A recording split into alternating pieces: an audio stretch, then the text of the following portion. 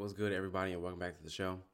Today, I want to talk about how to have more years of life and more life in your years, which is to say, how to live longer and how to have a longer health span.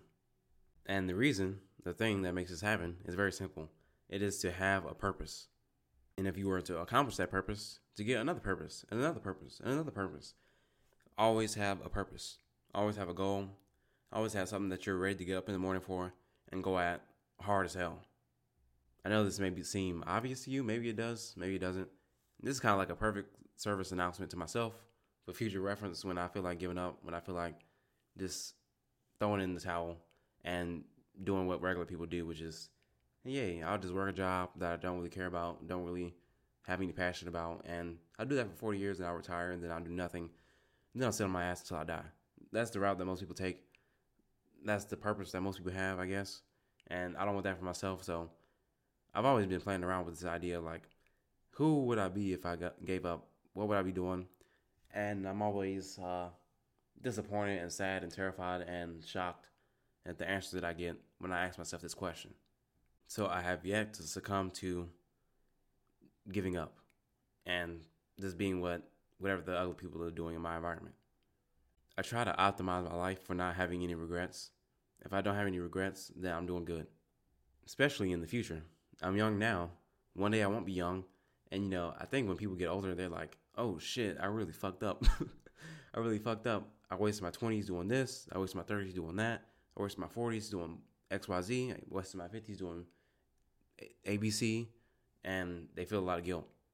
There's a book that is out there called, I think it's called Confessions of the Old or something like that.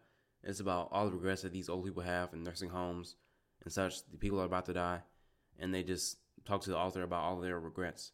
I haven't read this book yet. I've been trying to find it. I haven't. I'll probably look for it again today and buy it because that's something I need, that constant reminder that, hey, you're getting old. You're not going to be a young, vital person forever. What purposes are you going to go hard at now?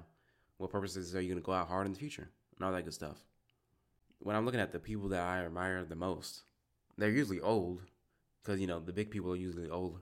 Like, think about Tony Robbins. I think he's in his 70s now. Actually, let me look it up real quick.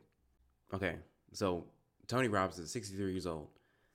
Tony Robbins has more life, more vitality, he's got more years in his life, and he's got more life in his years than 99% of people. He's lived an ultimately fulfilling life. He's living his dream, pretty much. And every day, although he accomplishes some goal, he sets a new goal and he goes at that as hard as he can. And another guy that comes to mind is Bob Proctor. I think he passed away in 2019, 2020. He was 93 years old.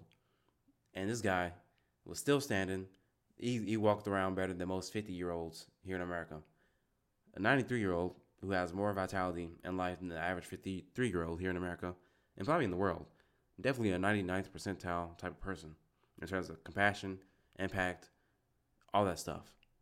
Another person that comes to mind is Grant Cardone. He's a big real estate investing guy, marketer. He's in his 60s, maybe late 50s.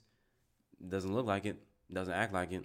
He always has something he's going after and going hard as fuck as he can. And he has more life. He's gonna live longer than the average person, and he's gonna have more life in his and more life in his years. Yeah, that's what I meant to say. And when he goes to his deathbed, I don't think he will have any regrets. I don't know him personally, but just from personal observation, that looks to be the case. And that's the kind of life that I want to have for myself. That's the kind of life I want to have, that I want other people to have who are listening to this podcast. So my challenge to you and to myself, honestly, is what can you get up every day and look forward to doing?